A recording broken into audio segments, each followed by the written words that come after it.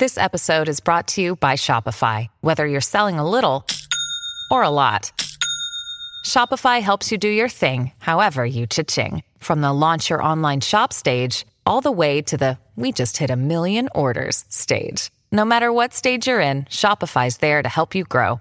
Sign up for a $1 per month trial period at shopify.com/special offer, all lowercase.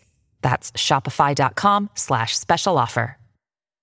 Hey, it's Conrad Thompson, and you're listening to 83 Weeks with Eric Bischoff. Eric, how are you, man? I'm beat. I'm beat. It's been a long week, and we're recording this on Saturday following the premiere of SmackDown Live Friday night SmackDown. So it was a hell of a week. It was a hell of a show, but it took a little out of me. I got to be honest about it.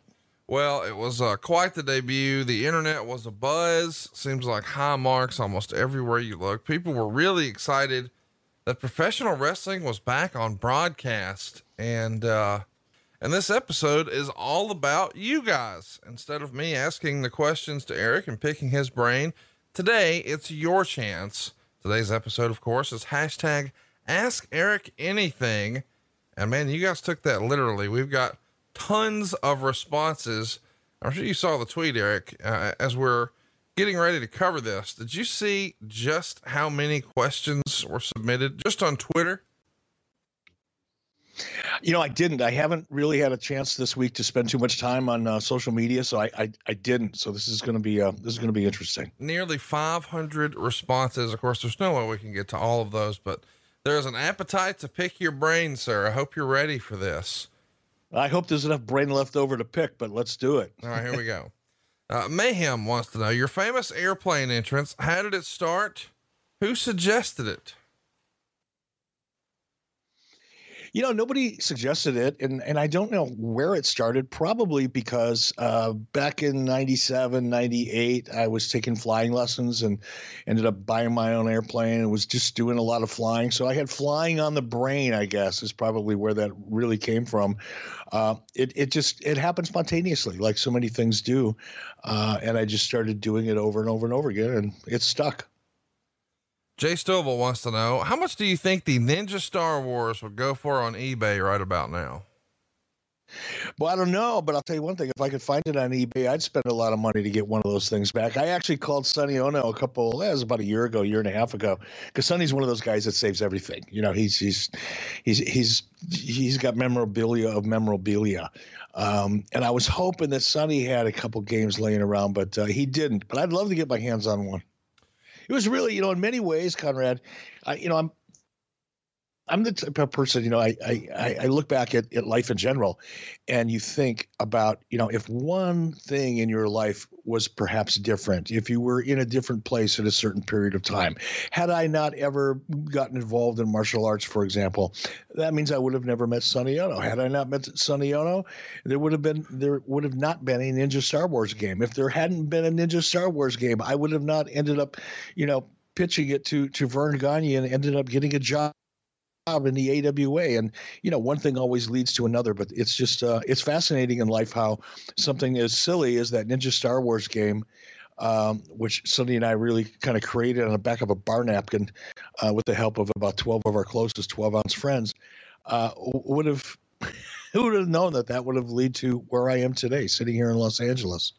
Yeah, no, I have a similar story. I mean, it's weird how one thing sort of starts this trail of breadcrumbs that leads to this much bigger thing. And without there being a particular Ric Flair robe on eBay, I don't think I'm doing a wrestling podcast with you or Starcast or Know My Wife or any of this stuff. So it is fun to trace that stuff back. So if you're listening and you've got a Ninja Star Wars game, hit us up on Twitter. We need to get one over to Eric. A couple of great questions here from Chris Herman. He says, Bruce has spoken about some of the pivotal crew behind the scenes like Kevin Dunn or Ellis Edwards. Can you tell us who are some of the pivotal crew or producers behind the scenes for Nitro and Thunder? Wow, there was quite a few. Woody Kears, Neil Pruitt, certainly at the top of the list would be Neil Pruitt. Craig Leathers was a great director. Keith Mitchell, who I've talked a lot about here on this podcast, in my opinion, one of the more underrated, behind the scenes talents in WCW. Went on to TNA, I believe now he's at AEW. Very, very smart guy. He's seen it all, done it all, been a part of it. Very cool hand, handles stress and pressure really well. You know, in live TV, you need to have that. Those are the ones that really stand out in my mind the most. Chris has another question here. Did you ever consider having Bobby Heenan act as a manager in WCW, or was he specifically brought in as strictly a commentator role? No, no. We never considered it. And I think part of that reason for that is that Bobby made it clear that he wasn't interested in it when we first started our discussions. Not that I was thinking about, asking Bobby to manage, but in our early discussions about making his way over, it was made clear that he was really just interested in announcing. He wasn't interested in managing anymore, any other on-camera roles. He wanted to come in, he wanted to do TV, and he wanted to go home, and he wasn't interested in managing. So not that it wouldn't have been great. Bobby, I think, will go down, or should already be there in terms of a list of the all-time greatest managers ever. And one of the great things, you go back and look at some of Bobby Heenan's early work, and I'm talking about, the 70s and early 80s, Bobby could go in the ring. He was not only a great talker, he was a master on the mic, no question about it, but he could also, when needed, he could go in the ring. He was a bumping machine. And I think anytime you have a manager that is so good on the mic and be able to bump when necessary and get in the ring and help tell the story that way. And Bobby was, I think, the epitome of the best of the best. Another question here. Mike Whitaker wants to know, when you were in charge of WCW, if WWE had proposed doing a split pay-per-view, would you have considered it? Oh, I think so, for sure. Now, a lot of that depends on the timing. Early on, when I was running WCW before Nitro, and even probably after Nitro, before the NWO, I certainly would have entertained that. Would have been silly not to entertain it. It would have been a great opportunity. But I think after we kind of gained the traction that we gained in 96, 97 in particular, early 98, it probably wouldn't have been very interesting at that point. But certainly in 94, 95, early 96, absolutely would have considered it. So the answer is, if you were winning, maybe not, but if you were playing catch up ball, heck yeah, let's do it. Yeah. Said another way. Sure.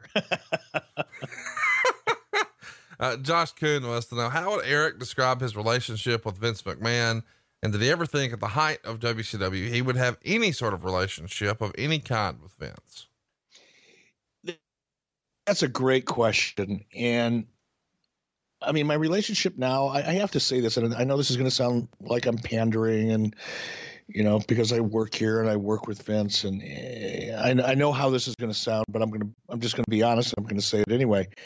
In WCW, I had so many people that would come over from WWE, and of course, everybody that came over, and this is just human nature, right? They would come over and they would tell me basically what they thought I wanted to hear. And they would, which means there was a lot of negative things that people would say about, Vince or what was the WWF at the time and all of that kind of thing. And I always took it with a grain of salt because I knew what it was. These are people that are coming in and they want to kind of ingratiate themselves into the new company and develop a great relationship with me and the other people on the staff and so forth. So of course they would come over and they would tell you all the negative things they think or they thought that we wanted to hear. But even with all of that, one of the things that I would hear consistently was, Vince McMahon is this, he's that, he's this, he's that, all the negative things they think I wanted to hear, like I said. But they would always kind of end it, but he is kind of a genius. And I thought, well, come on. These are just guys that are trying to keep the door open in case they've got to go back, or I would read oftentimes things that people would say about Vince and talk about what a genius he was and that type of thing. And again, I would just always take it with a grain of salt and think, well, these are guys that are just trying to keep the door open, which is, good business. I get it. And now that, when I worked with WWE as a talent, I never really worked closely at all with Vince. Occasionally, if we had scenes to do together and things like that. But I had very few, one-on-one type of conversations with Vince, just a small handful, to be honest about it. Now that I'm working here, and I've been here for a couple months now, and I'm working fairly closely with him, he is one of the most fascinating people I've ever worked with. And I don't throw the term genius around lightly because that means different things to different people. But I think Vince, in his own way, is definitely a genius of sorts, however you want to define that. And that doesn't mean that he has all the answers. In my opinion, he doesn't have all the right answers to every situation.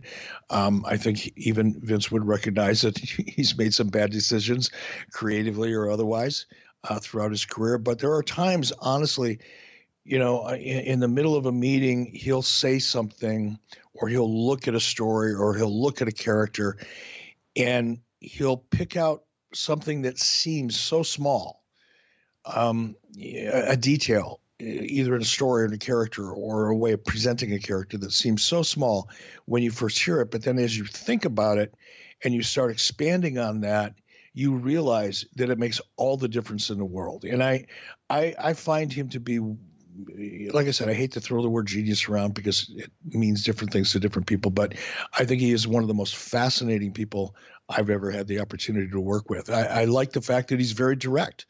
You know where you stand with Vince. I've always appreciated that in anybody. Harvey Schiller was much the same way. You always knew you knew where you stood with Harvey, and Vince McMahon is very similar in that respect. There's no ambiguity when it comes to dealing with him, and sometimes that's uncomfortable. And most of the time, for someone like me, I respect it and appreciate it. So that's kind of the contrast, I guess, if you will, what I thought Vince McMahon was like versus what, having worked with him now for a couple months, has led me to see or to believe. And in terms of, did I ever think in WCW I'd have any kind of a working relationship? Oh, hell no. Come on. I would have probably bet that at some point in time, if he had the opportunity, he'd run me over if he saw me on the street, or have somebody else do it. But I certainly never thought I'd have a working relationship with him, especially one that I enjoy as much as I do right now. Another great question from Josh. If Eric could have kept the NWO to just 4 members like the Horsemen, who would have been his 4? I would have probably Hogan, Hall, Nash, and X-Pac. So Hall, Nash, Hogan, X-Pac, that's the 4? Yep. That's a great 4. Can't argue that. Tommy wants to know, whose idea was it for the Jay Lethal Ric Flair promo in TNA with Lethal impersonating Rick to Rick? Oh gosh, I don't, it wasn't one person's idea. I think we had heard Jay, we heard him doing his impersonations backstage all the time. It was, people were laughing their asses off whenever he would do it.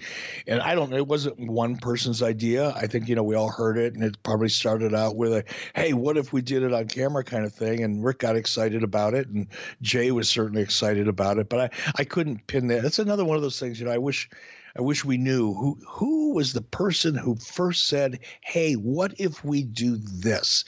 But unfortunately, in the creative process, that rarely occurs. Very rarely does one person step forward and say, I have the idea.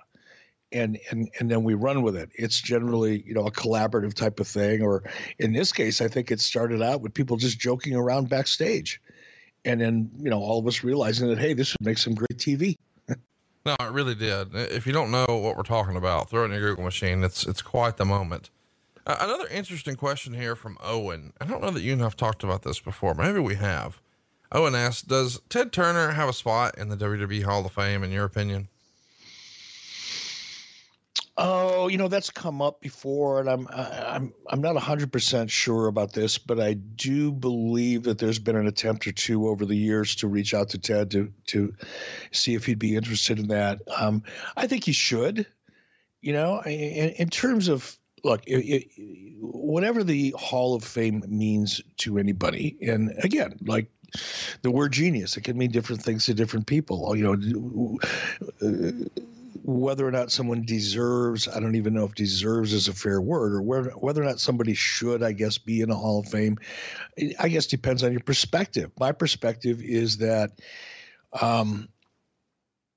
Anybody that has had a significant impact on the evolution of the industry or is responsible in any small part or large for the industry having grown to the extent that it has over the last 30 or 40 years probably should be in the Hall of Fame or at least be recognized in one way, shape, or form. And I think certainly it could be argued that Ted Turner, had it not been for Ted Turner and his commitment to sports entertainment, professional wrestling, whatever you choose to call it, had it not been for that commitment, had it not been for the opportunity for WCW back in the late 80s, early 90s to become a place for a lot of great talent to work and evolve, great talent that worked and evolved and ended up going to WWF as a result.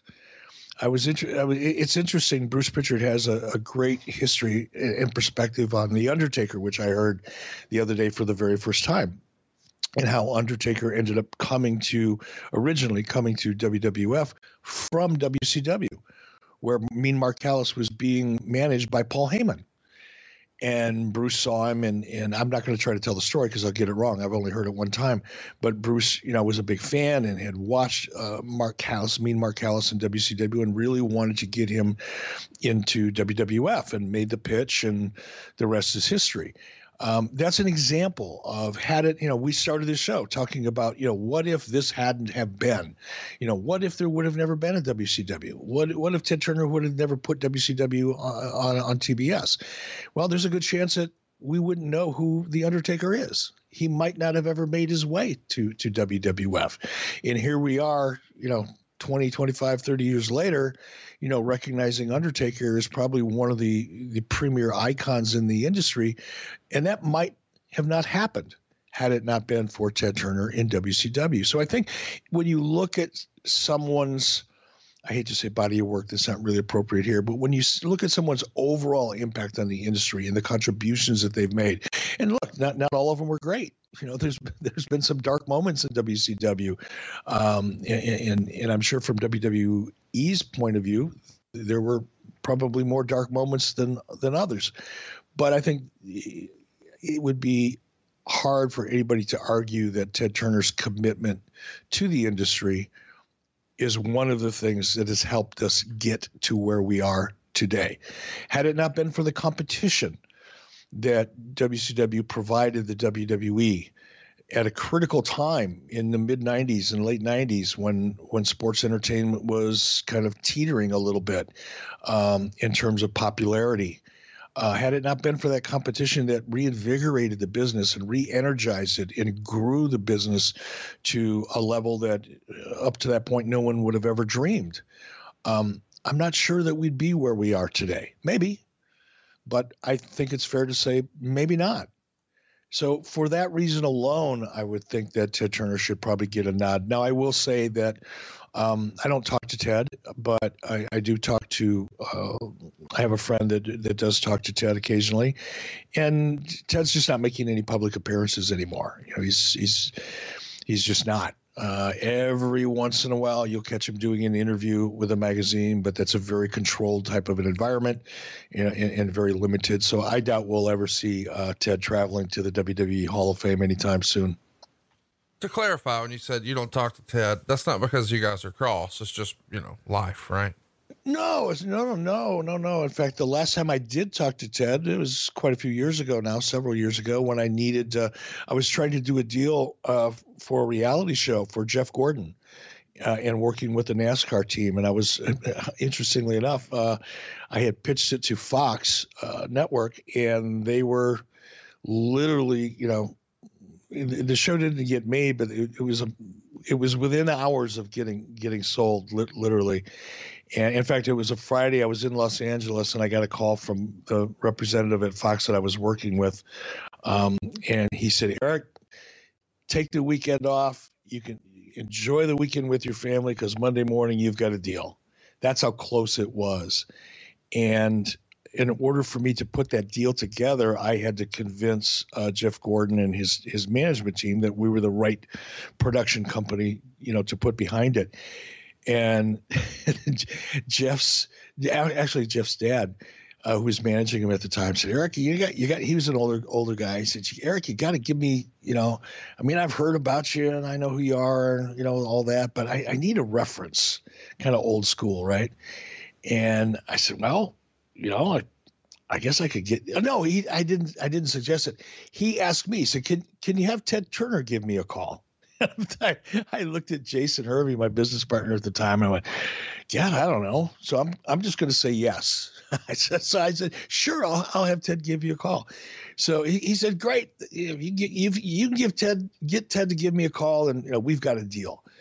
So Jason and I left, and we were heading back to Atlanta to catch a flight. And I thought, well, I'm just going to call and see if I can get Ted to do it. All he can do is say no. And sure enough, I didn't call Ted directly. I called through Bill Shaw, actually helped set up the call. And I called Bill. I said, Bill, I got a situation. I really need a favor. Could you have Ted give this guy a call? It's Jeff Gordon's dad. And Ted not only gave him a call, but sent a nice letter to him and, said all the right things. And we ended up getting the deal. So that was the last. And that was probably when was that? That would have been probably 2002, maybe 2003. So, no, I had a great relationship with Ted, even after WCW, after I left WCW, and WCW was subsequently sold to WWE. But Ted Ted travels the world. He's really involved in all of his philanthropy. I think he's probably the single largest landowner in the United States, and raises buffalo. It's something that he's very passionate about, and he's got his chain of Ted Turner's Bar and Grills. So he's a very busy guy. But like I said, his health is not great right now, and I don't think there's a whole lot of people that talk to Ted on a regular basis other than his immediate family and the people that he does business with very closely. Crimson Mask 49 writes, it's such an iconic theme, but how was that particular piece of music chosen for the NWA theme song? The NWO theme song? That was, it was picked out, Turner Broadcasting had a catalog of music that they owned. And we were just looking for music, and we wanted to use music that we could use out of the Turner catalog, so we didn't have to create it or purchase it or license it from somebody else, because third-party licensing deals could be very complicated and expensive. So we just went through the catalog, and it kind of popped out. Craig Leathers and his team, Annette Yoder, a couple other people were going through that catalog and picking out songs that felt like they might work. And that was one of the songs that Turner owned in its music catalog. And well, wow, that kind of fits. And we used it. Well, it's iconic music, and I'm glad you guys used it. Grant Davis writes in, during a recent episode of Pritchard Show, they brought up Eric's Sturgis at Full Throttle pay-per-view event from 2004. Any memories or interesting stories from this horrible idea? Grant writes. I'm a little confused. Oh, Sturgis Full Throttle. Okay, not the WCW Sturgis event, but Sturgis Full Throttle. Yeah, that was a disaster. Holy shit. God. You and I've never talked about it, but Bruce and I were having a blast talking about it. Like, what the fuck could they even do with this thing? And Bruce is we had a great time chopping it up and waxing poetic about how this idea may have came to be, but you lived it. Tell us about this.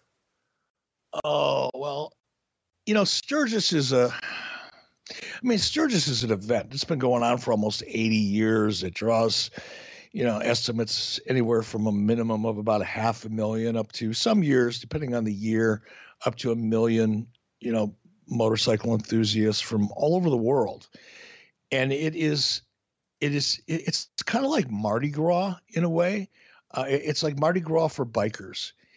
And there's so many things going on all over the Sturgis area. And it's not just, downtown Sturgis. That's a small part of it. But there's all these major campgrounds. There's a place out there called the Buffalo Chip. And I don't know how many people camp there for 4, 5, 6 days, whatever it is, a week. But thousands of people camp there. And God, it's so hard to explain. It's like Woodstock meets an orgy meets a motorcycle rally and race meets a giant frat party, and it's just so much fun and it's so crazy and bizarre. So the thought was, we'd have our wrestling event there, but there were so many things about Sturgis that we couldn't put on a WCW pay-per-view. It would have been inappropriate. So the thought was, we knew the owner of Full Throttle Saloon, and that was another one, like the Buffalo Chip. It was another one of the more famous kind of bars and establishments in the Sturgis area where a lot of crazy shit went down. So we thought, what if we use Full Throttle as kind of our host location? And we had, there was obviously music there and all kinds of other crazy shit going on. And then we'll throw 2 remote packages in and around the Sturgis area. We'll do it all live. Some of it we had pre-taped, but some of it was live. And we'll bring people an opportunity to kind of see Sturgis, all of it, not just, a WCW event in downtown Sturgis, but the entire Sturgis experience from remote locations, not only in Sturgis, but around Sturgis. So the idea on paper was great, but everything that could possibly go wrong did. And it ended up being probably one of the worst television production experiences I've ever had. The only thing close would have been the Girls Gone Wild pay-per-view that we did with WWE shortly thereafter. But it was tough. It was a great idea on paper, but one that I wish I would have never tried to execute. Well, there you go. I don't know why that's fun to me, but it is. Let's talk a little bit about. You should have been there. God almighty. I see some things I try to forget, and that's one of them. I probably aged about 7 years on that particular week, just putting that thing together and trying to deliver it. So yeah, hopefully we'll never talk about that again. Helter Skelter for Life writes in, Eric, you've said many times that Goldberg had guys, quote, in his ear, stirring the shit, pushing his buttons, etc. But you never say who. So who? Oh, Hulk Hogan, Kevin Nash, Scott Hall, Arn Anderson. And I'm not saying that these people were in his ear trying to screw with him or giving him bad advice, but when you're getting, advice that is sometimes diametrically opposed to the last advice you just got from somebody you respect, it can be very confusing when you don't have a basis of experience or a base of experience like Bill did at the time. So he was getting pulled in a lot of different directions. So a lot of top people that were in Bill's circle and saw Bill as a valuable commodity and opportunity and somebody that could grow as a character and also someone that they wanted to work with down the road. So there were a lot of people in his ear, but, a lot of them were, really top people. And there were some people that Bill just, trusted and had confidence in. I'm sure Barry Bloom and his attorney, Henry Holmes, probably had, a lot to do with, Bill's outlook and perspective on things as well. So he was getting pulled in a lot of different directions by a lot of different people. Let's talk about the why. I know you don't know why, but let's guess why. Sometimes we would hear guys like, Kevin Nash and Scott Hall say, hey, we had favored nations in our contract, so we wanted Brett to come in for more money because that meant we got more money. But other times we would hear guys say that perhaps Kevin Nash and Scott Hall and the WWF were stirring the shit intentionally, where they would talk about payoffs in front of one another in maybe a less than truthful way. Like, man, can you believe we only got $800,000 for SummerSlam? What the fuck? Now, of course they didn't really get that. They just wanted that guy to then be upset and go to Vince and complain about his payoff and then just watch the chaos. That's the rumor and innuendo. Do you think that some of these folks in his ear were doing it because, hey, if, this works out for him, maybe it'll work out for me? Or was it just, hey, let's just create a shit show and watch the fireworks? I think it was probably the latter. I think there was a lot of shit disturbing going on just for entertainment purposes. Bill's, it's easy to push Bill's buttons. He goes off quickly. It's not hard to get Bill, agitated and excited. And I think, he opened himself up to some of that. And I think there was a little bit, if maybe more than a little bit, of guys, stirring him up and getting in his ear and twisting him around himself a little bit just for entertainment purposes. I'm not buying the, favored nations nonsense. We can go back and forth on that as long as we want. We talked about this before. I think there's been a lot of things said about what people had in their agreements and didn't have in their agreements that is less than factual. But over the years, people keep telling the same stories, and they keep trying to make those stories sound more interesting and trying to make themselves sound more relevant than they really were at the time. And 20 years later, you hear all kinds of things about what was in people's contracts and what wasn't. And some of it isn't true at all. But that notwithstanding, I would say that the majority of the time, for example, Hulk Hogan had a very distinct perspective on Bill at the time and what Hulk thought, and he believed it. Hulk didn't care. He wasn't going to make any more or less money based on how much money Bill Goldberg made or didn't make. But Hulk was one of those people that was in Bill's ear. And not in a nefarious way, not in a way where he was trying to get Bill twisted up inside or watch him, go nuts or any of that kind of stuff. It was just Terry Hulk giving his opinion. Sting would do the same thing. Kevin Nash, depending on the day, he may want to entertain himself, depending on his mood, or he may have been really trying to help Bill. And not everybody's perspective was consistent. What Kevin saw for Bill, or so in terms of his potential and the way he should be conducting business, was probably different than the way Hulk Hogan saw it, and different than the way Kevin or Scott Hall saw it, or different than the way Ric Flair saw it, or Arn Anderson, or Terry Taylor, or any number of other people that had access to Bill, and Bill would listen to. And it's not that it was always, to stir him up or always to create, an opportunity. So if Bill made more money, they made more money. It wasn't that. It was sometimes people just honestly sharing what they believed was the right thing to do.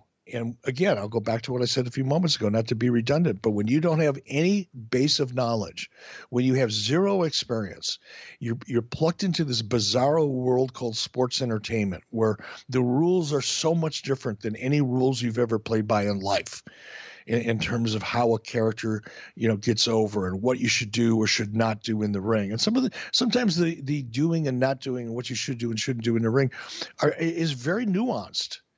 And again, if you have zero experience, it would be like, taking somebody that's never been in an airplane and plopping them down in the cockpit of a Lear 24 and say, okay, here's what I want you to do.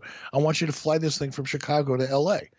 Try to hold it at about 33,000 feet if you can, and I'll see you when we get there. I mean, you're in a world that you have no understanding of. And then when you have people that, have been successful in that industry, all telling you different things, it can be fucking nerve-wracking. And it certainly was for Bill. But I don't always think there was a nefarious, intent behind it all the time.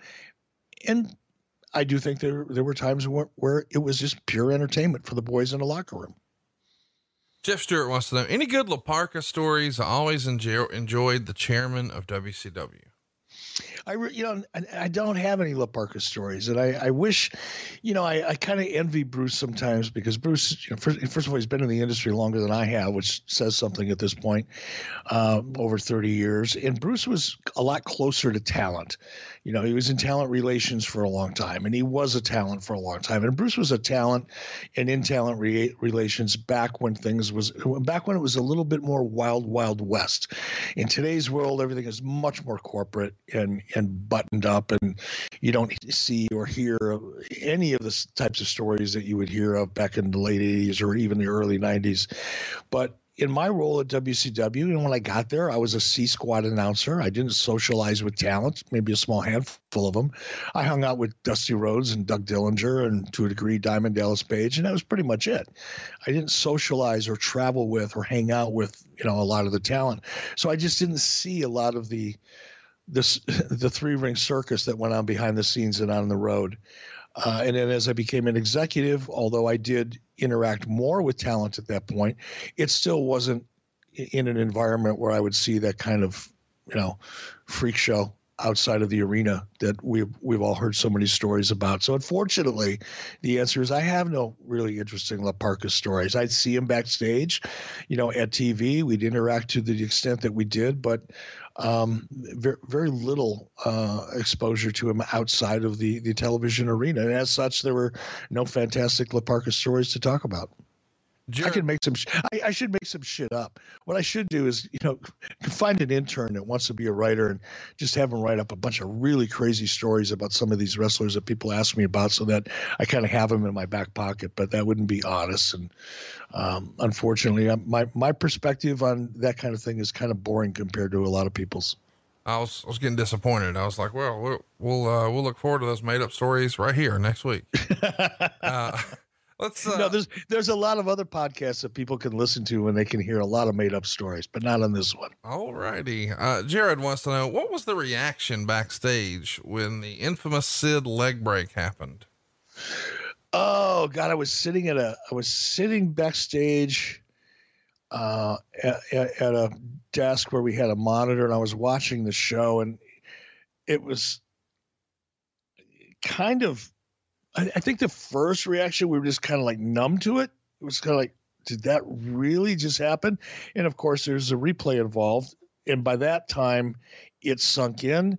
And then I don't want to say I was getting nauseous, because that would be exaggerating my reaction, but I was on the verge of it. It was like sickening, kind of like the Joe Theismann leg break in the NFL so many years ago. You see it, and you got to watch it, but you wish you did, kind of thing. It's like a really bad car accident. You shouldn't look at it, but you end up doing it anyway. And that's kind of how I felt. I was a little disgusted with myself for having to look at it, 2 or 3 times in a row.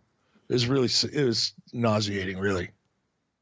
Well, and with that note, we should talk about, I can't wait to hear this transition. Oh, tell me we're not going to pitch a product right now, please. I was going to, but we'll keep it moving. Okay. Let's talk about Terry Taylor. Jeff wants to know, Eric, you never speak too highly of Terry Taylor. What's it like working with him in the same company now? Well, I never see him, so I have no issues with it. And I had no issue. Look, Terry is I don't dislike Terry Taylor. I won't. I mean, I like being around Terry. Let me put him over for a few minutes. All right. Terry Taylor, when he chose to be, and I'm going to talk about my relationship with him in the past tense, because I had to take a pause and realize that he does actually work for WWE down at the Performance Center. But I know you're laughing, and that probably sounds like a shot, but I don't know who's down at the Performance Center. No, I know. It's just, this company is so big, and there are so many people that work there, that you could have been here for months and months and literally have no idea that he works there, because you are worlds and worlds apart in what your jobs are every day. No, we're 1,500 miles apart, so I certainly don't see him, and I'm not, I've never even been to the Performance Center. So there's a lot of things that's going on down there that I'm totally unaware of. But let me talk about working with Terry in WCW and in TNA. I know we covered TNA last week, and let's talk about TNA. Terry, we would get to TV at Universal when we were working with TNA, and we'd have a creative meeting before television, and Terry was always at one end of the table.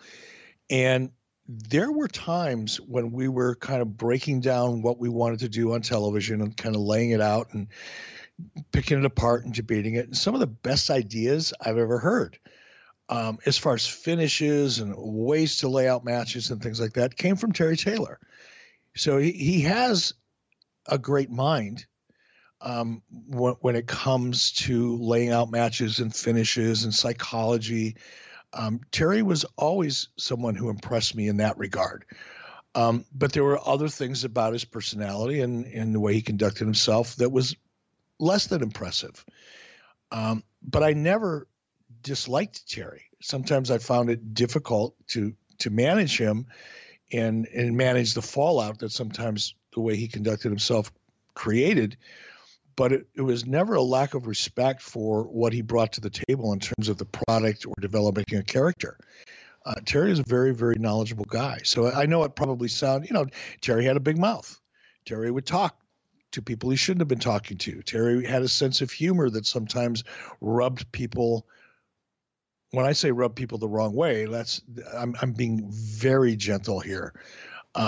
Terry would blurt things out sometimes that, were problematic on a corporate level or on a personal level. Those are all things that I found challenging about working with Terry, but I want to make it really clear when it comes to the in-ring product and developing a character and sometimes coming up with great finishes and analyzing psychology in a match, Terry was probably on a short list of, a handful of people that I really had a lot of respect for. Let's keep it moving here. We've got another good question here from Andrew. He says, how did you enjoy your most recent Australia tour? I had a very entertaining time at your Brisbane show.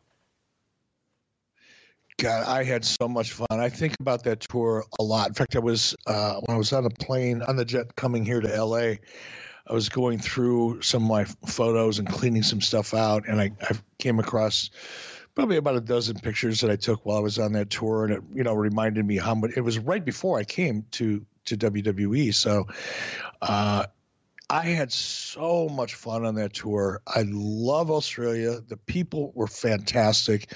Wrestling fans there are so appreciative because not a lot of guys, it's kind of a long trip, kind of a big deal to get over there, and it's expensive. And I just had a blast. I wish I could do it again. If there was a way I could make a living doing 5 or 6 tours of Australia a year, I'd probably do it. But I had a blast. I really did. I really look forward to going back. Yeah. I brought that question up because I know that, when Bruce went, Bruce said, here's the testament from Eric. Eric said, even if you don't make any money, Bruce, you gotta go. This is just a once in a lifetime opportunity. You gotta go. And I knew you loved Australia, and I wanted some of our Australian listeners to hear your testimony because I know you felt strongly about what a great time that was. No, it's so interesting because, people are people, but I don't know what it is, man, but it's like going to the UK. I have a very similar experience when I go to the UK. The wrestling fans are just so appreciative and respectful, and they have a blast. I mean, I probably had more fun doing those shows than I've had doing anything in decades. I mean, I didn't want them to end. There were a couple times up there, the show was supposed to last 90 minutes and, I'm up there, at 2.5 hours going, no, I don't want to stop. I kept wanting to do the Q&As and interacting with the fans because I was having way more fun than the fans that were there, and they were having a good time. Don't get me wrong, but for me to be up there on stage and being able to make those people laugh and tell them stories and get great questions out of them and kind of do what we do here, but on a larger scale, live at least. God, it's so much fun. I can't wait to go back and do it again. Another question here from Tim in the summer suit. Who was the biggest kiss ass in WCW? Oh God. Great question. Damn. I know dead air sucks on a podcast, so I'm going to pass on that one just because I'm going to have to think about that for a little bit. I want to say it's not, look, talent wouldn't kiss ass in a very overt way, especially in front of, the other talent, because they'd all get ribbed for it and they'd have a hard time living backstage, with the rest of the crew if they did. But there were times when, I could tell people were, again, telling you things that they know you want to hear. And I see through that. I've got a pretty good bullshit meter most of the time. And, there were a couple times when, talent would peg my meter, but I'd have to really think long and hard about who is the biggest kiss ass. I don't think you'll have to think long about this one. Ari Rosenbaum writes, Greg Gagne claimed the NWO and bringing in Hogan was all his idea and that you took his bonus. Your response? Greg Gagne is a goof, and I hate to say it. I just saw Greg last night, and he's just a goof. And I hate to say that because I had so much respect for Vern and for Greg and the opportunity that was afforded to me by that family. But at the same time, when I hear these types of things, and for the most part, I've heard people say, "Oh, Greg Gagne said this," or "This guy said that," and I just go, "Yeah, whatever." Kind of falls into that same category of people telling you things that they think you want to hear, and I dismiss it. But there's been a couple occasions where I've come across video where I've heard Greg say some pretty outrageous things, and I want to like Greg. Greg's also a guy up until about a year ago would call me about 3 or 4 times a year because he had this great television idea and he knew that I had good relationships in the television industry and, would try to get me to help him to sell television shows and things like that. And then at the same time, this is a guy that's, going around sticking a knife in my back and burying me and taking credit for things he had nothing to do with. One of the challenges that I had with bringing Hulk Hogan in was because Greg Gagne was there. That was a hurdle for me. It wasn't an asset for me. If Hulk didn't have a lot of respect for Greg in certain ways, didn't trust him, and now I know why. I hired Greg. I wanted Greg to have an opportunity in WCW because number one, I respected his experience and out of respect for the relationship I developed with him and his dad. I brought him into WCW only to have him try to circumvent me and go to my boss with, a ridiculous proposition. And it was one of the reasons that I fired Greg. And I think because I fired Greg, there was a lot of resentment that he probably is still carrying around deep down inside. And it's unfortunate. Greg had nothing to do with bringing Hulk Hogan in. Zero. Nothing. Nada. Not a conversation, not a meeting, nada. Nothing. In terms of the NWO, that's laughable. It's just absolutely laughable. And I don't know why he embarrasses himself because it doesn't even anger me anymore. It's just so silly that I can't believe people believe it or laugh in his face when he says it. But there is nothing further from the truth. Greg Gagne had anything to do with the NWO. Here's an interesting question. Rob writes in, Eric, why do you think if WWE has had an old school Raw and Raw reunion that they've never had a Nitro reunion or an old school Nitro? I'd love to see it. Oh, well, let's break that one down a little bit. So if we had an NWO reunion or a Nitro reunion, you'd probably see many of the same people that we see on a Raw reunion. Kevin Nash, Scott Hall, we see them pretty frequently. Hulk Hogan, we see him pretty frequently. X-Pac, we see him pretty frequently. So many of the big names that were a part of Nitro, we see quite regularly in the reunion type environments or at the Hall of Fame ceremony. So I think it would be kind of hard to pull that off and make it feel special when it's people that we see on a pretty regular basis anyway. Well, I would like to see the old set. I know that you guys just debuted a couple of really badass sets on Raw and SmackDown, but the old school Nitro set is always going to have a special place in my heart. And I wish we could see it one more time, but and you guys do have it. It's sitting in the warehouse, but, I don't see it coming on TV anytime soon. Never say never, brother. Never say never. Don't get me excited. Steven wants to know, what was the deal with Van Hammer? He had the look and potential. Why didn't he pan out? Oh, I don't know. Talent is it's a tricky thing. You can have a great look. You can have all the potential in the world. But if it just doesn't click, if you just don't really connect with the psychology and the storytelling aspect of what it takes to become a star in this industry, it doesn't matter what your look is. It just doesn't. And Van Hammer was one of those guys that, if there were 10 things you absolutely needed to become a big star, might have had 6 of them, but 4 of them were missing. And it just didn't happen. I don't think that's unusual in any business. There's a lot of actors and actresses that seem to have everything that one would possibly need to become a big star that just don't click with the audience. And I think it's probably true in this industry as well. An interesting question here that's sort of off the beaten path from something we might normally talk about comes to us from Ross. Eric has dealt with a lot of who deserves what with regard to pay in wrestling. I'm curious his opinion on college basketball or football players getting paid to play and what he thinks that's been a hot topic recently. Wow, that's a great question. And I'm not a very knowledgeable sports fan when it comes to college athletics, but I'm fairly aware because I do spend a lot of time, watching the news and staying up on different current events. To me, college sports is, I don't want to say corrupt, it'd be probably too strong of a word, but it's not as clean of a business as we would like to think. There's a lot of money being made by colleges, universities, a lot of dollars changing hands.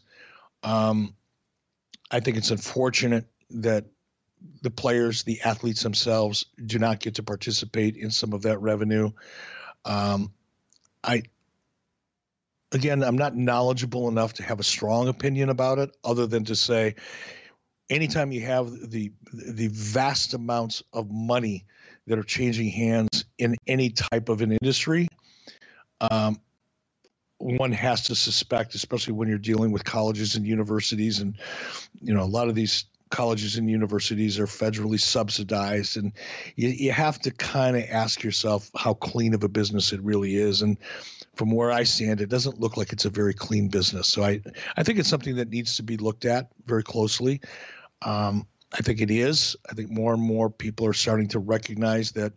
I mean, just look at the college tuition scam that we've read about recently, and it's still in the headlines even today, where students are and their parents in some cases are coming up with these fake scholarship profiles so that their kids can get accepted to these high profile colleges and expensive colleges that in many cases are subsidized by the government and private donations. So it's a pretty dirty business.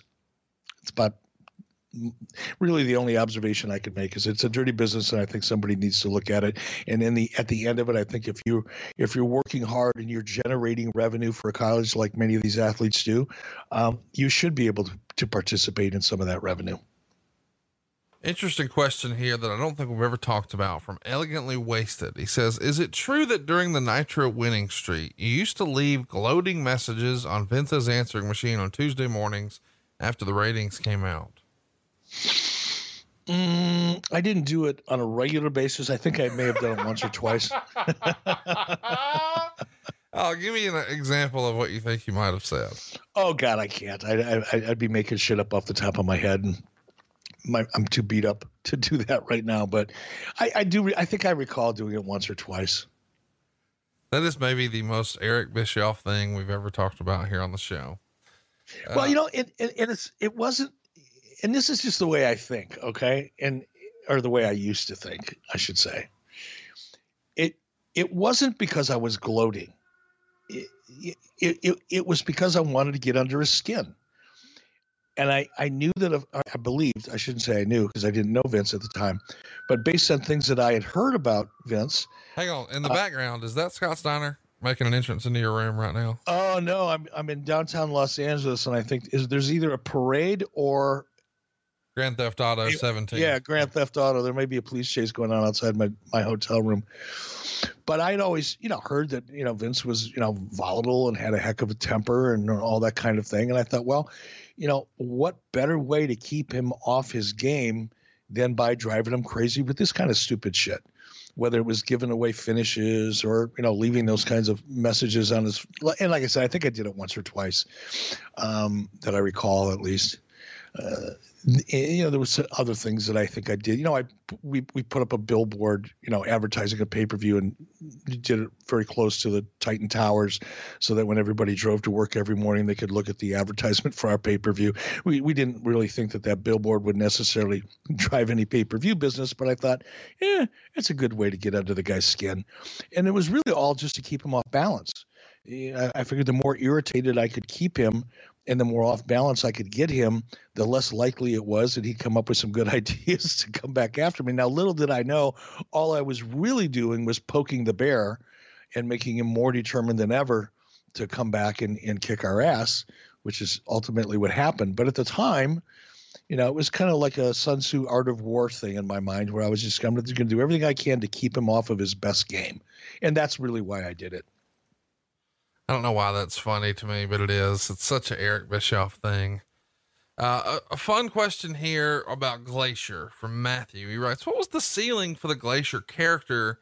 Was there any chance of a title run or potential major feuds? Now let's pretend, that when you start forming the idea for this character, the NWO doesn't yet exist, because I imagine that those two ideas, while you were trying different things, could have never predicted the NWO would be nearly as successful as it was.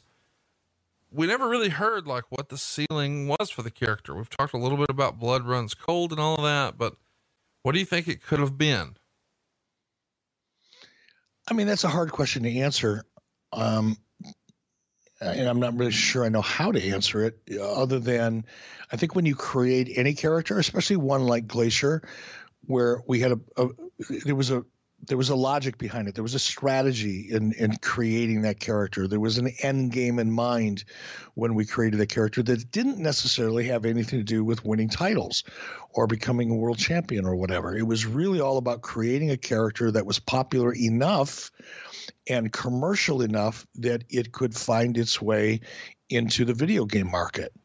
That was the reason that character was created. It wasn't created because we thought, in my mind at least, because I thought that at some point it would become so popular that Glacier, the character, could become the world's heavyweight champion. That just wasn't the logic behind the development and the evolution of that character.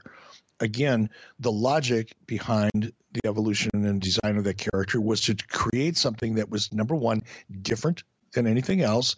Number two, was compatible with a lot of things that were very popular at that time in terms of licensing in video games, i.e. the Mortal Kombat characters. That was really the impetus and the conceit behind that character. So it's hard for me to say what was the ceiling. I guess the ceiling, ideally, if all things would have worked out the way we hoped they would have worked out, was it. The Glacier character and Blood Runs Cold, that collection of characters, could have evolved into a very successful video game trilogy, I guess. I don't know. But because that was really the intent behind it. Here's an interesting question from Trey. Had WWE went out of business instead of WCW, would Eric have brought in Vince McMahon to be an on-screen character? And if so, how would he have been booked? Great question. And interesting in the sense that the very first conversation I had with Vince when he called me, and I guess it was 2002, about coming to WWE as a character. One of the very first things that he said to me when I answered the call and we started getting into it was, and I'm paraphrasing this, I don't remember the exact words, but it was something to the effect of, "Gee, Eric, things turned out the way they turned out, and this was Vince now, I would like to think that had it turned out differently, that you would have reached out to me at some point with an opportunity to get back into business." And that was it was one of the things he said to me right off the bat. And it was probably in that moment, after hearing him say that in my mind, although I wasn't thinking it consciously, but subconsciously, I'd probably already made up my mind I was going to go to work for him, because it was such an elegant and professional way to approach the situation that it made me respect the hell out of him instantly. And after I got done with that phone call, and I knew I was going to go to work for him, I actually thought about that for a little while, and I asked myself, what would I have done? And it's hard for me to live in that kind of frame of mind. I don't spend it, as you know, we've talked about this before. I don't spend a lot of time thinking about the past, which is one of the reasons sometimes I have a hard time remembering details of it, because it just, once I live a day and it's over, I'm thinking about the next day. I'm not thinking about the one that just passed. But occasionally I think about, wow, what if this would have happened or that would have happened. And I would like to think, I can't honestly say, to be truthful with myself, I can't honestly say that I would have, made it a point to try to come up with an opportunity to reach out to Vince and make him an offer similar to the one that he made me in 2002. But I would like to think I would. I would like to think if the situation would have presented itself and there would have been a great idea and there would have been something that we all believed in as an opportunity that would have been good for our business at WCW, probably not unlike the way the discussions probably occurred in WWE when they were debating whether or not to pick up the phone and call me. At some point, I'm guessing, I wasn't in the room, obviously, I'm guessing somebody said, yeah, past is the past. Let's give the guy a call because this is something that could work out and could make money for us, because there was an opportunity that presented itself. And I would like to think that I would have been mature enough and professional enough and elegant enough to at least pick up the phone and make that phone call the way that Vince McMahon made it to me. Now, would I have done it? I don't know. Oh, come on. If I'm totally honest about it, I don't know if I would have or not. Yeah. I would just I would like to think it. The Eric Bischoff that was leaving, braggy voicemails, he's booking that dude to come get thrown into a trash can. I mean, or a dumpster, or, have a drinking contest with one of the talents and vomit on TV and make out with Laurie and all the stuff that you had to do, right? Maybe not. Dude, you just crossed the line. Now, here's the funny part of that. I like getting thrown in the garbage truck. That was my idea. No, I know. I'm just busting balls about how silly some of your on-screen stuff was. And I know, in a room of ideas, there's no such thing as a bad idea. And eventually everybody landed on some pretty entertaining creative, but when you really look through the rigors he put you through on TV, it's pretty fucking hysterical to think about the opposite of that happening on Nitro. As you were giving, going through that list of crazy shit that I did when you said, having Vince McMahon making out with your wife, Laurie, I'm trying to picture that. And I'm trying to picture the look on my wife's face when I said, hey, Laurie, I've got an idea. Right. I'm going to have Vince McMahon break into our house in Arizona, sneak in the back door, and he's going to find you alone in your office, and he's going to hold your arm behind your back, and he's going to kind of make it look like he's threatening you, and then he's going to lay a big one on you, and you're going to embrace him. And pretend you like it? Maybe not. That would have been a hard call. It's just, God, we sometimes forget the silliness that happens in wrestling sometimes. This show is always so serious, but then when you look back on some of that stuff, it was a good time. It was, and I got to say that, again, perception is a funny thing, but, so many people thought, they're just bringing Eric back. They're going to humiliate him. They're going to embarrass him. They're going to do this to him. They're going to do that to him. And they put me in a lot of situations where I guess if from the outside, one might think I was embarrassed. But if anybody thinks that I was embarrassed to, play a character on TV that was getting into a drinking contest with Stone Cold Steve Austin and ended up drinking so much beer that I threw up. If anybody thinks that I thought that was embarrassing, let me be really fucking clear to you right now on this show. I had a blast. I love doing that stuff. If anybody thinks that, me being thrown in a garbage truck, my last night on the show was embarrassing for me, let me correct your thinking. I love that idea. I thought it was a great way to go out, no pun intended. So a lot of that stuff that people think was designed to embarrass me didn't. I had a blast doing it. I would have written it had I had the opportunity. It's fun stuff. And wrestling should be fun. This product should be entertaining. It should make you laugh. It should make you, go, holy crap, I can't believe they're doing this stuff. I mean, look at the silly stuff that Vince made his own daughter do. Right. Made her take a stink face, for crying out loud, from Rikishi. Come on. Look at the stuff that Vince did to himself. And he wrote the stuff. He wet his pants on national television, for crying out loud, because Stone Cold Steve Austin put a toy gun to his head, pulled the trigger, and a little flight came out and said bang. I mean, come on. It's just, it's stuff that, yeah, he did that. He asked me to do those things, but he also asked his family to do some of those. He asked his wife to make out with me. I'm sure she wasn't thrilled about it either, or his daughter. You know? I don't know why this is funny, but it is. Oh, it should be fun, and it should be funny. Well, and that's the thing, like, you know, behind the scenes, as maybe some of that stuff sounds humiliating, actually coming up with the idea and going through it and filming it and pulling it together, that's got to be a fucking blast to do. Like, that just seems like something everybody would have enjoyed, but it is fun to think about Vince McMahon on Nitro. Here's a question we get a lot. And I mean, I get this question in various forms, DM to me every day for years. This is from Addicted to Profit. How the hell can I get a writing job for the WWE? I don't have Hollywood experience like is required in the online application. Tons of people want to know, how do I get in the business? And I know that you're not hiring anybody up there at this point, or I mean, you might be, I don't know, but what advice would you give someone who wants to get into the business, but doesn't exactly know how? Oh, that's a tough one, you know, because there's no standard way right. to get into this business. Now, obviously, when it comes to writing, especially here at WWE, it's a much more sophisticated process than it probably used to be.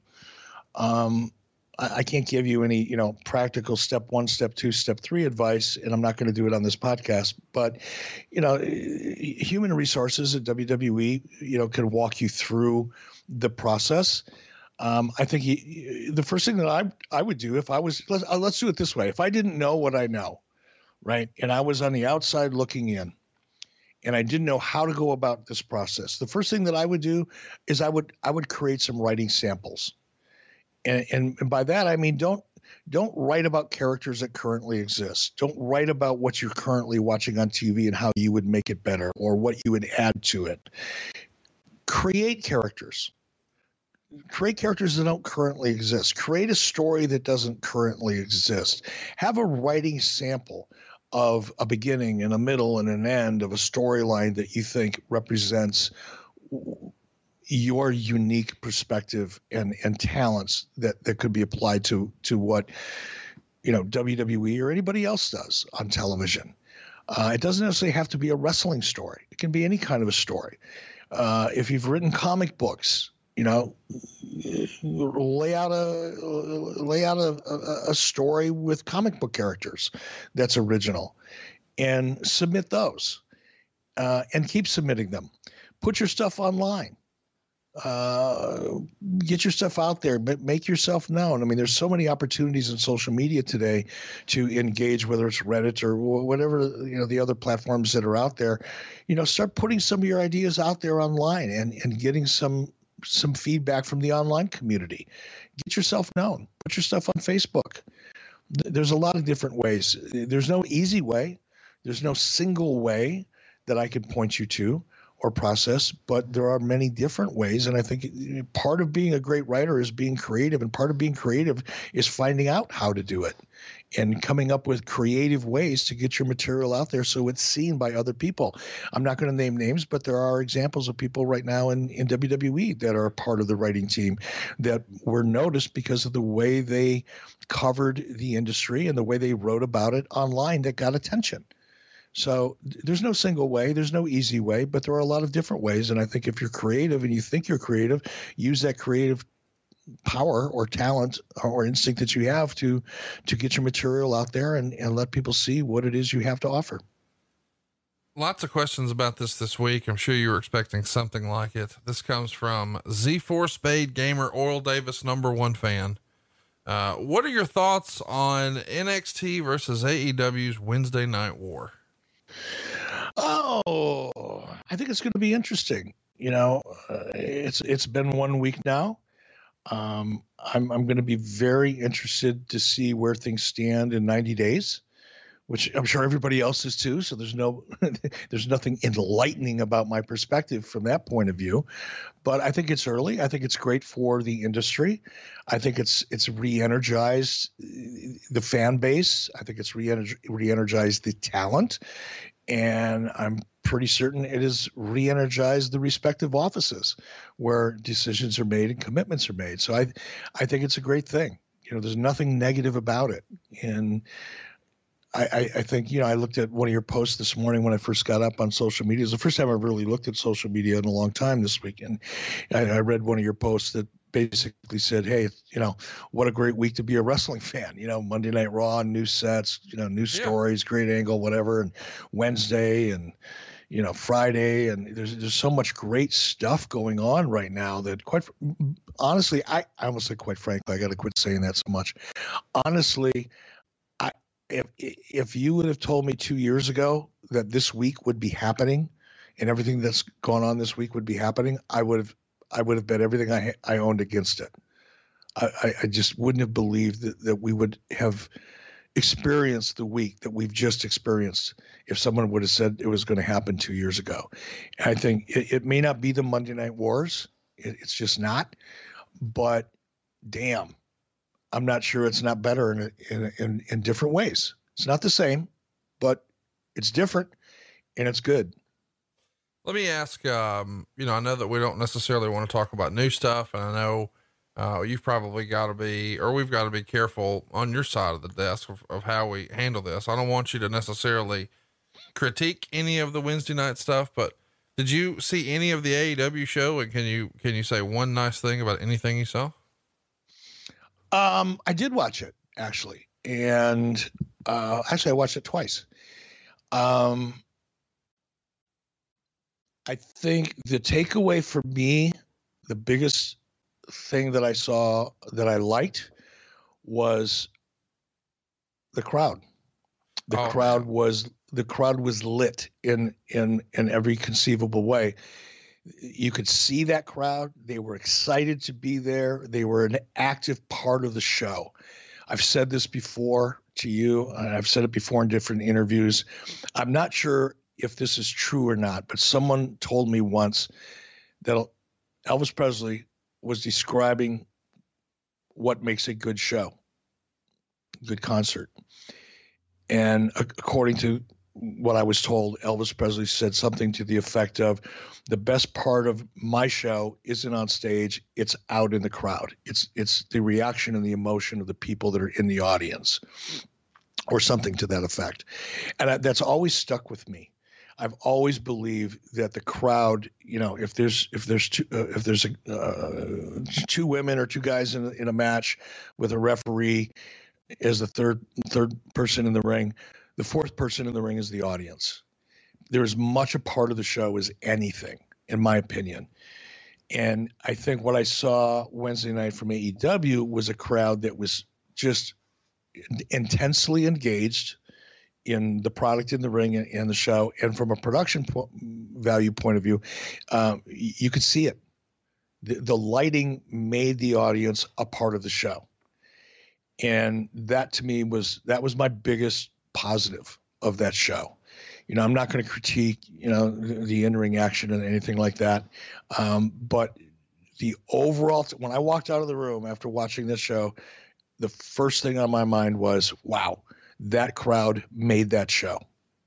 Yeah, I was actually able to attend the show, and it's one of the hottest crowds I've ever been a part of. It felt like an old ECW crowd where, everybody's just so on the same page. It's not like, we're all here for different things, which sometimes feels that way at wrestling shows. Like everybody sort of has their favorite, but with this, it felt like, everybody was sort of in unison. It was almost like an old, the old feel you would get like a pep rally for a college or pro. College is probably right. There's just so much energy in the crowd, and in particular, the ladies match really, really, took me back. I don't know what my expectations were, but it exceeded it in a major way. And a lot of that was because of the crowd, the way, the crowd was just so into it at the end. It was a very exciting show. And let's talk a little bit about, and this is, something we haven't really talked about. Festival de Lucha. This is from DJ Lewis. Can you tell us anything about Festival de Lucha? I was at what appears to have been the only taping in Waco, Texas in January of 99. It was a great show, and I believe it was only on Telemundo once, but it didn't continue. The final match from that night is on the network. I don't remember Festival de Lucha at all. What can you tell us, Eric? Man, I vaguely remember it. I think that was an experiment that we were trying. We were looking at different ways to try to expand it into the Hispanic market. And we were actually considering producing a syndicated show that would live primarily in markets mostly up and down the West Coast that had a high density of Hispanic populations. So it was a kind of a pilot more than anything, but that's about all I remember of it.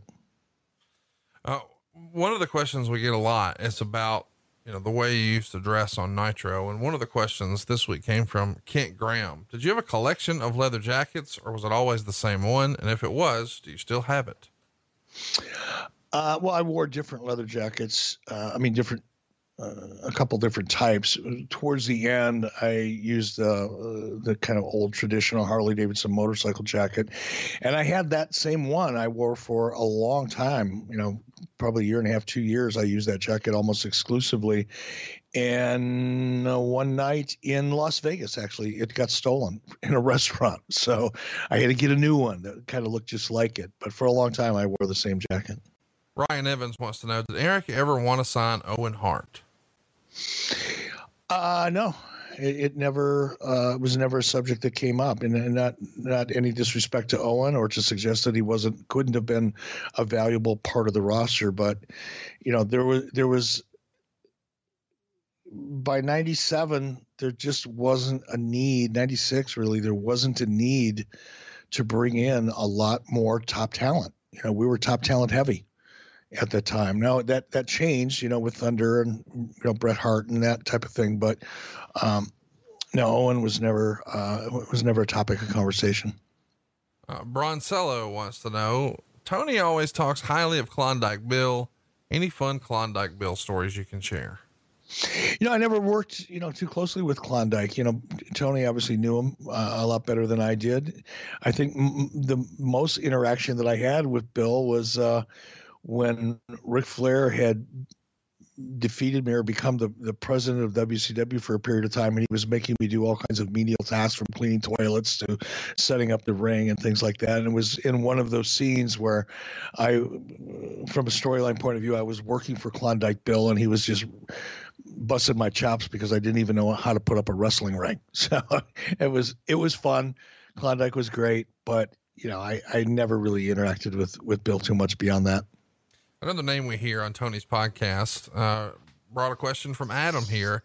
Who was Nancy Turnbuckle, and why did she have such an awesome name? Fuck, I don't even know.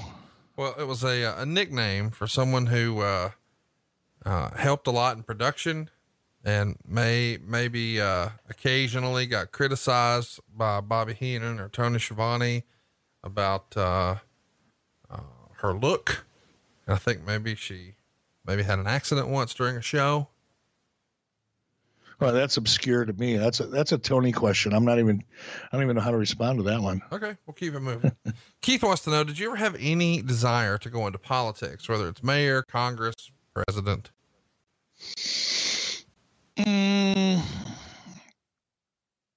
Not serious desire. I mean, there's been times I've actually thought about it. But when I was living in Arizona, I started getting a little bit interested in local politics because of, the community I lived in when we lived in Arizona was a little town called Cave Creek, Arizona, and it had a lot of charm to it. It was a historic town in many respects. During the late 1800s, it was an army outpost, and silver was discovered, and it kind of was a little bit of a boom town. So it has a lot of kind of old West history and charm associated with it. So it's a beautiful little community, and it retained some of that heritage. You could and I had horses at the time, and I kept my horses about 5 miles outside of town, and I could literally go to where I boarded my horses and saddle them up, and I could ride my horse into town. And there were restaurants and bars that actually had corrals where you could park your horse, just like you park your car. You could park your horse and go in and grab a bite to eat and ride your horse back. You'd ride through downtown. They had horse trails that went right through downtown and all that kind of stuff. So it had that kind of Old West charm that I loved. This is one of the reasons that I moved there. And then shortly after I moved there was a lot of new building, a lot of new construction, a lot of condominiums going up, big hotels going up, and all the things that kind of took away the charm of the city. And when that started happening, I thought, I'm gonna stick my head in the door of these town council meetings and kind of see how this process is going, because this community is going to change rapidly if a lot of these things keep going through and people don't raise their hand and try to stop some of it, or at least curtail it. And I went to a couple of town council meetings, and what I saw was just ridiculous. I mean, it was like the worst garbage gimmick match you've ever seen in any professional wrestling show you've ever watched. I just couldn't imagine being a part of that. I don't have the patience for it. I couldn't tolerate the people I would have to tolerate, that are part of these city councils. And it's just so ridiculous that for a fleeting moment, I was considering it, but after I saw the process firsthand, it's just not for me. Just not wired that way. Ryan Hansen wants to know, what hurt worse, the power bomb from Kevin Nash at the Great American Bash through the table, or any chop from Ric Flair after the lawsuit? I'd have to go with the chop. The power bomb honestly I didn't feel anything. It didn't hurt at all. I mean, Kevin, despite the fact that we didn't rehearse it and I had never taken one before and all that, by the grace of God, nothing bad happened. So I didn't feel anything on that. So the chops, on the other hand, I felt those, and I knew I was going to feel them. It's coming, and they definitely hurt a lot more. Two last questions, then we'll wrap things up. Joseph wants to know, if you were going to leave Conrad for a WWE podcast network, who would be your co-host, and why is it Doc Hendricks? I'll tell you what, that would be interesting. Michael and I, we had a conversation about a week and a half or 2 weeks ago, and I'm not going to go into the details of it, but I realize, we've known each other for a long, long time. And it's, one of those relationships that kind of went in one direction, and I wasn't really sure why until I was reminded. And we get along great now. He's another guy that I have a ton of respect for. I mean, when you talk about psychology, when you talk about coming up with great finishes, when you talk about laying out a match, you may not always agree with someone like Michael, but damn, you respect the opinion for sure. And I love working with him. I think we could have a hell of a podcast. I don't know if we'd last more than 4 or 5 episodes before we got sick of each other, but damn, it could be a lot of fun for those 4 or 5 episodes. Yeah, I appreciate you not sticking up for me there at all, asshole. Enjoy your new podcast with Dr. Well, it was a hypothetical, Connor. What am I supposed to say? No, I know, I'm busting balls. There is another question that I don't know why it sticks out to me, but God, it does. Let me find it here. It's from Kevin. If a tree fell in a forest and there was nobody around to hear it, would Dave Meltzer still be wrong? If a tree fell in the forest and there was no one around to hear it, that motherfucker must be smoking some really good weed. Well, you know where it comes from. It's just, no matter what Dave Meltzer writes, you take issue with it. And we didn't have to deal with any of that today, but unfortunately we're back to our regular routine next week, because we're going to be bringing you Halloween Havoc 1996. As we keep progressing, on October 21st, you'll hear Scott Hall in WCW. On the 28th, we'll cover Halloween Havoc 1997. On November 4th, a very special event, When Worlds Collide 94. On November 11th, we'll cover Clash of the Champions 29, aka the funeral of Eric Bischoff. I'm going to bury him, and it will take 2 shovels.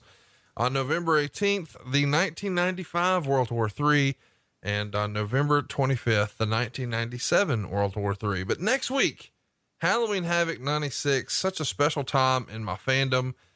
We just recently covered the War Games episode from the month prior, so we'll keep it moving here and do the same for Halloween Havoc 96. And you may even have a story behind the scenes about the Macho Man Randy Savage. We'll circle up on that another time. But what a card! Dean Malenko and Rey Mysterio for the Cruiserweight title, Diamond Dallas Page and Eddie Guerrero, The Giant and Jeff Jarrett, Syxx and Chris Jericho, Lex Luger and Arn Anderson. It's going to be one of Arn's last matches. Steve Mongo McMichael and Chris Benoit against the Faces of Fear, Ming and Barbarian. Then we've got the Outsiders, Scott Hall and Kevin Nash taking on the Harlem Heat. And in your main event, Hollywood Hulk Hogan and Randy Savage. And this is the show where I think a lot of people remember the main event for two reasons. One, Hulk Hogan, fresh off a Three Ninjas movie, is sporting a hairpiece that the Macho Man will commandeer in the middle of the match for a hilarious moment. And then after the match is over, Roddy Piper debuts, and you guys managed to keep it a secret. What a cool show at MGM Grand this was, all the way back on October 27th, 1996. What are you looking forward to talking about with that one? All of it. That was probably one of my favorite of all the pay-per-views we've done. It was definitely in the top 2 or 3 in terms of my all-time favorites. It was such a great time. We were beginning to go on a great roll from a creative perspective. We were just firing on all cylinders, the energy, the emotion, the passion, and actually the camaraderie. There was a period of time in 96, and this was a great time where, is wide of a cast of characters and personalities as we had in our tent, everybody was kind of pulling in the same direction and enjoying the success that we were having. So it was really a high point for me in this particular pay-per-view, and had a blast doing it and can't wait to talk about it. Well, we had a blast covering this episode today. Eric, I got to tell you, I know we do a lot of different topics here on the show. I think Ask Eric Anything, these sort of freestyle Q&A questions, this may be my favorite type of show to do with you. I had a blast today. I did too, Conrad. And despite the fact that you feel like I'm going to abandon you for Michael PSAs, I appreciate the opportunity. I appreciate the opportunity to do it. I'm telling you, when I hang up with you right now, I'm calling Hayes and I'm cutting a promo about him taking my fucking podcast co-host, and he'll have no idea what I'm talking about, but I'm looking forward to it. So you have a chop coming your way, I'm sure. All right, buddy. Thanks. Hey, thanks everybody. We'll see you next week right here on 83 Weeks with Eric Bischoff. John brings his skewed sense of humor. Jeff brings tips to cut strokes off your next round. Together, it's those weekend golf guys. They'll pay a lot of money to PXG and Titleist and Callaway and on and on and on, right? How many yards do you think you're going to pick up with that extra driver? I think I can get an extra 5 to 10. What if I give you 15 to 20? You pay me more. Jeff Smith teaches on a sliding scale. Those Weekend Golf Guys, the podcast, part of the Believe Network. Just search BLEAV on YouTube or wherever you listen.